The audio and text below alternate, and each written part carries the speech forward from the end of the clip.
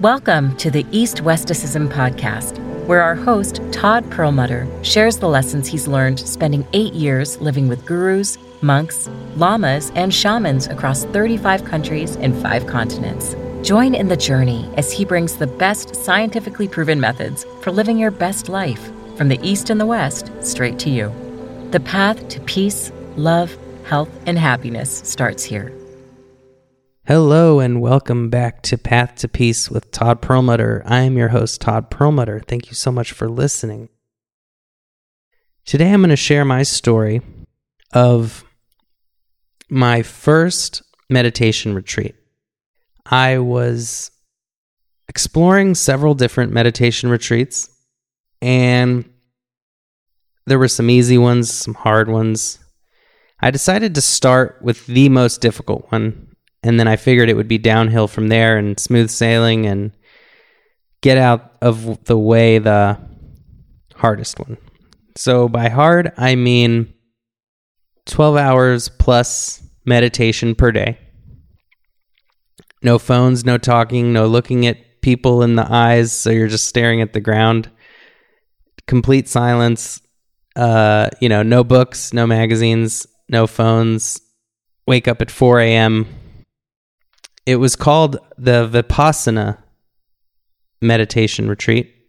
It was 12 days, founded by a man named Goenka, who discovered this in Myanmar, this type of meditation and these teachings.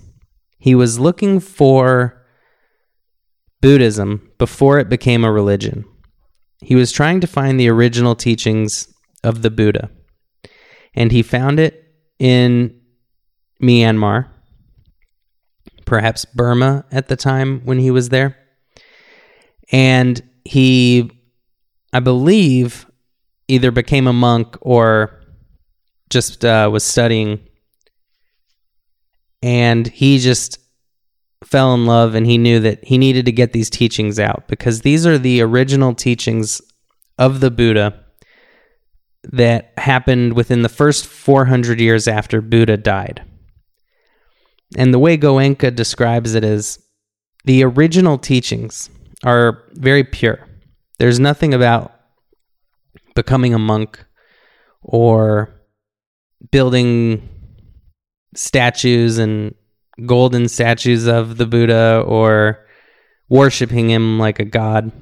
It was just really the teachings of how to become enlightened, how to meditate. And he says that religions are essentially businesses. And he didn't mean this in a negative way, but what he meant was when we first have a teacher who tells us what we need to hear and shows us what we need to see, we are able to get this true teaching. But over time, as the teachings get away from the original teacher, they tend to focus on expansion.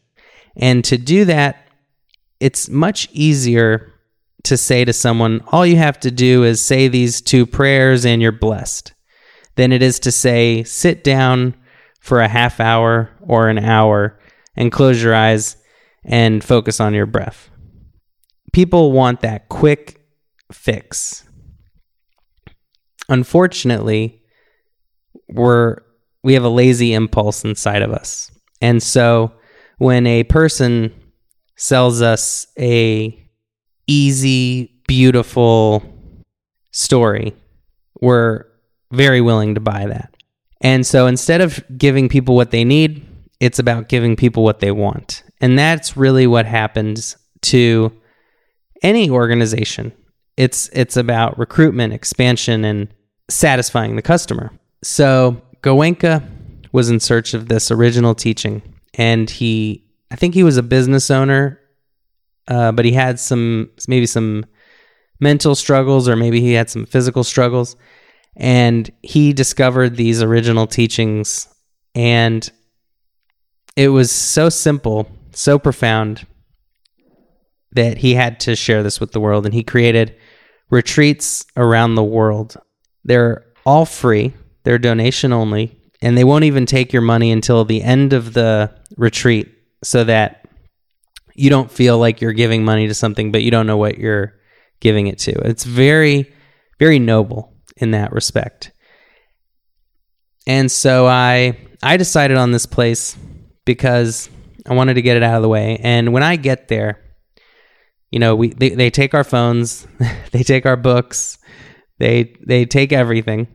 They kind of give you the schedule, which, like I said, starts at 4 a.m., goes till the late evening, and it's all meditation except for meals and a 1 hour video we watch at night, which is just Goenka teaching the early Buddhist philosophies. This place is really bare bones. I had a very tiny bedroom that I shared with someone else. There was barely enough room to stand in, and if we were both standing, we couldn't get to the bathroom, so someone would have to be on the bed. It was so small. Very bare bones. Almost felt like a prison. You're woken up at 4 a.m. and you're marched into the meditation hall, and they'll tap you on the shoulder every time you look like you're dozing off or you're slouching. And I will say that it was brutal and the most incredible experience of my life, and transformative and insightful and mind expanding. The first 5 or 6 days, I was just in pure misery. My back was hurting so bad. They make you sit on the floor, cross-legged, and my back was screaming.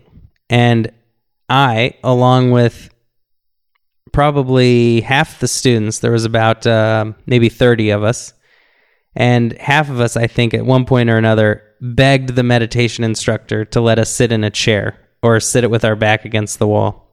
And he said the same thing to everyone. He said, were you in a accident? And I said, no. He said, did you have back surgery? I said, no. He said, and go sit on the floor. The only guy he gave a chair to who asked was like 100-year-old man. And everyone else just felt like, a little pampered idiot for even asking when there's this guy who clearly deserves a chair. Maybe I was strengthening my core muscles for the whole time. Or I don't know if I just suddenly released the stress that was causing my back pain. But on day 6, my back pain just disappeared. I had no more back pain. And I'm positive that it was the stress of the first 6 days, because something else happened on the 7th day. Over the first 6 days, my mind, which was mostly saying this sucks, but it was also replaying every conversation I've ever had in my life. Every song I knew was being played in my mind. Every movie I've ever seen, all the dialogue was like running through my mind over and over and over again. And my mind was just grasping at something to think about in this place where there was nothing to think about. Food was prepared for us. We didn't, have to think about anything at all. And my thoughts were getting quieter and quieter and quieter until day 7, I couldn't hear them at all. It was the weirdest feeling not thinking. I couldn't tell if I was thinking, but I couldn't hear my thoughts anymore. But that is just what happens when you stop thinking. It's a strange feeling and an incredibly peaceful feeling. And I was generating so much stress those first few days. In fact, probably about 10 people quit the retreat on day 2, 3, 4 because it was so difficult. And my mind was just screaming, this is the worst, this sucks, I can't wait till this is over, get me out of here, maybe I'll just leave, everything. And I truly believe that my back was purely stress related, and that once I accepted the situation, my stress was gone. And I was on cloud 9. I was in heaven. It was the greatest experience of my life until that point. I've never experienced such bliss and peace. I didn't know it was possible. The meditation was pretty simple. It was mostly breath meditation. And then after we did breath meditation for a few days, we did body awareness meditation, which is where you scan your body very slowly. It takes about 10 minutes or so to go from your tip of your head to your toes, scanning every inch of your body and just putting your attention at each place. And then going from your toes back to your head, and you just do that over and over again all day. And you're really taking your consciousness out of your head where it normally is, and you're sending it through your body. And this is a beautiful practice because what happens is you become more aware. Your awareness becomes expanded, and you just tap into this higher consciousness because you're conscious of so much more. And after meditating even on your breath for days on end, 12 hours or more a day, you become heightened. You have a heightened awareness of all the subtleties of your breath. And this translates to a higher awareness of subtleties all around you. You know, what you stare at all day, every day, suddenly has a richness and a depth that you never noticed before. Infinite complexity and new beauty to the world. And I tell you, on day 12, I was like, I don't even want to leave. I was so happy. And then also at the end, when you finally get to talk to everyone and share everyone's experience, and it's so fun to go back to the real world, knowing with that inner peace, everything you've ever done becomes more enjoyable with that full inner fulfillment and contentment.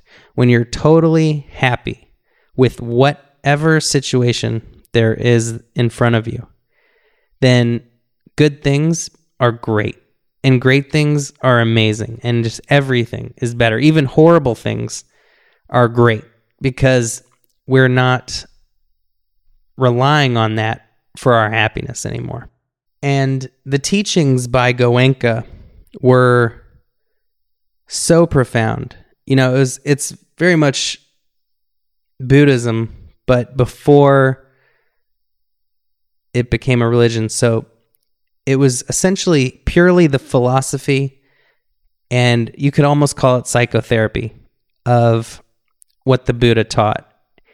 And I would call the Buddha really the first therapist, or the first scientist, neuroscientist of the mind, because Buddhism really was the first science of the mind, in my opinion. In Buddhism, they observe the mind, which is the foundation of all science, observation, study. They will test out a theory, a type of meditation, for example. They will rigorously debate the philosophy or the meditation techniques. They will refine it, improve it, and test it again. Observe it, refine it, test it. And this is pretty much the several thousand-year-old scientific process that makes the Buddhists so far advanced when it comes to understanding the nature of the mind and the nature of suffering and the nature of our reality. This is why scientists have said to the Dalai Lama, I can't believe you all figured these quantum principles out without electron microscopes. To which the Dalai Lama responded, I can't believe you all figured it out without meditation. And there's so much common ground. You know, it's why the Dalai Lama is also a scientist. And it's why quantum mechanics, neurosciences are all catching up to what the Buddhists have known all along. And some of those philosophies that Goenka would teach in his videos that we watched were that essentially all suffering comes down to attachment. We know that everything is temporary but because we don't see things decay with our own eyes, because we can't speed time up enough in our mind to really perceive decay and what looks like solid things transforming, we fall for the illusion of permanence. And when we become attached to an impermanent thing, naturally suffering occurs. And under this law of attachment is this constant craving pleasure and avoiding pain that drives all human beings, all animals, really. We think that our happiness comes from pleasure and avoiding pain. And this is a fallacy, according to early Buddhist philosophy, and according to what we experience in our own lives.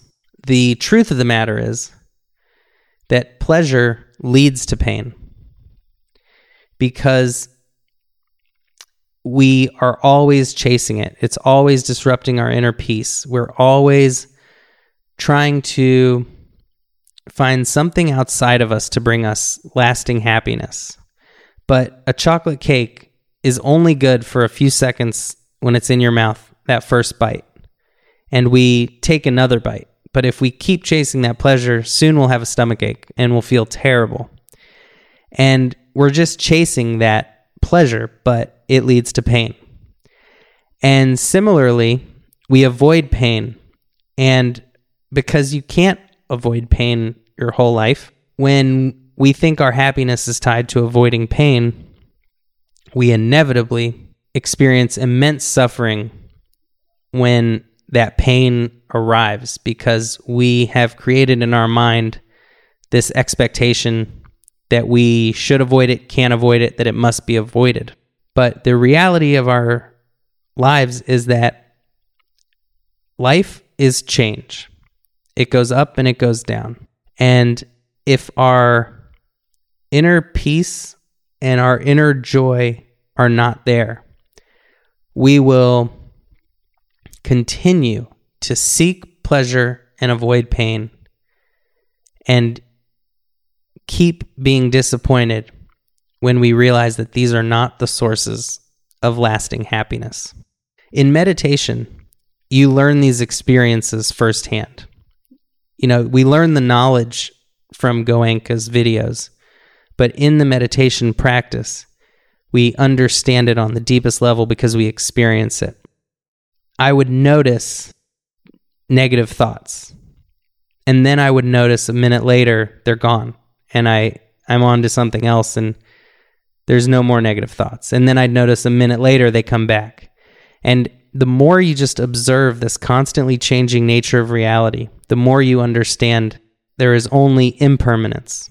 And as you notice the back pain come and go and come and go, as you notice little itches come and go without even needing to scratch them, everything changes. And meditation is a microcosm of life where you can perceive this and really get it on a deep level. Because it's one thing to just be told and to know, but it's another thing to understand it on a gut level where every atom of your being understands this, and you don't get attached to pleasant situations that will inevitably change, and there becomes this absence of grief and loss and only a joy and vibrancy, because everything is beautiful, different, and changing. So that was my experience at this incredible place. I never seen another place like it. I'd love to do it again, and I can't recommend it enough. On day 12, I was definitely thrilled to leave, but I was also excited to bring the lessons that I had learned with me and that new state of mind as a catalyst for continuing my meditation practice. So if you get the chance, check it out. I believe the website is dhamma.org.